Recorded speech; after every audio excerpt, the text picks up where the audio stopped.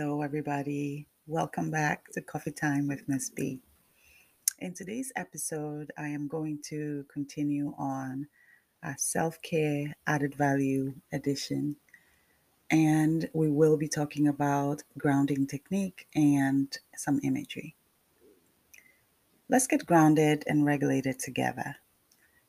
Wherever you are now, sitting or standing, I want you to take a moment, assume a good posture, one that is open yet relaxed. Have a straight back. Close your eyes if you feel safe and take in a deep breath through your nose and hold and slowly exhale through your mouth. You can do this a few times. Let's try that again. A deep inhale, hold, and slowly exhale. You may use a word to affirm your exhale. You could try words like peace, calm, let go, any words that you think would help in releasing tension in your mind or in your body. And see if you feel any change in your body. Most likely, there will be a sense of calm and centeredness.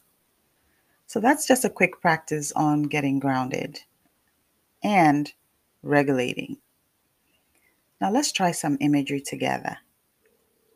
Imagine planting a seed. The thought process of following directions, of burying these seeds in soil, watering it, and holding on to the hope and anticipation of seeing these seeds sprout, and the application of faith in expecting the outcome of a beautiful and healthy plant.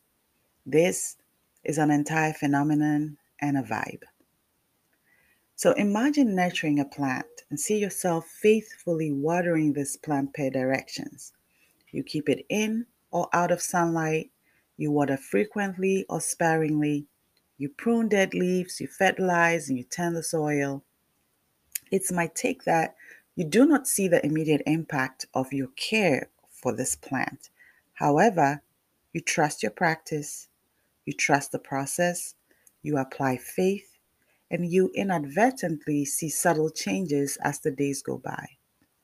This usually encourages you to keep at your nurturing practice.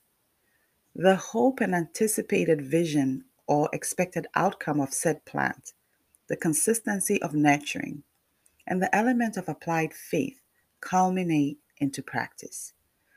We can borrow from this analogy to help place perspective on the practice of self care. Digest this how you may to make it make sense for you. You, you are a plant. You are deserving and required to nurture yourself with practices and habits that help sustain your growth and well being. You draw from the sun, the nutrients in the soil, oxygen in the air, water from the atmosphere or soil. Well, I guess my elementary school science is coming to fruition here, all pun intended. It is true you cannot change what is out of your control. You cannot change how things evolve outside of you. However, you can help yourself by giving to yourself what you believe is helpful for your growth, your journey, adding value with an anticipation of a positive outcome. So, as a side note, as I was creating this ebook, while going over some self care practices with a client, the idea of nurturing a pet or a plant was discussed. And the client confessed that her plants have been neglected and were dying since she has been unable to take care of her own self. Between the season and her moods, her plants were suffering. So, light bulb moment, I surmised. This is a great time to be open to others nurturing you. So, we explored the importance of using her resources, therapists, friends, family, parents, teachers, books, podcasts, etc., to help her along in accomplishing goals as part of her self care practices. Another insight drawn from the above analogy is one in which plants naturally go through this cycle of downtime in the winter and rebirth in the spring.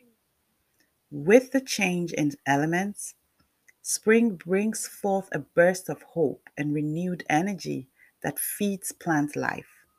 A great perspective to consider.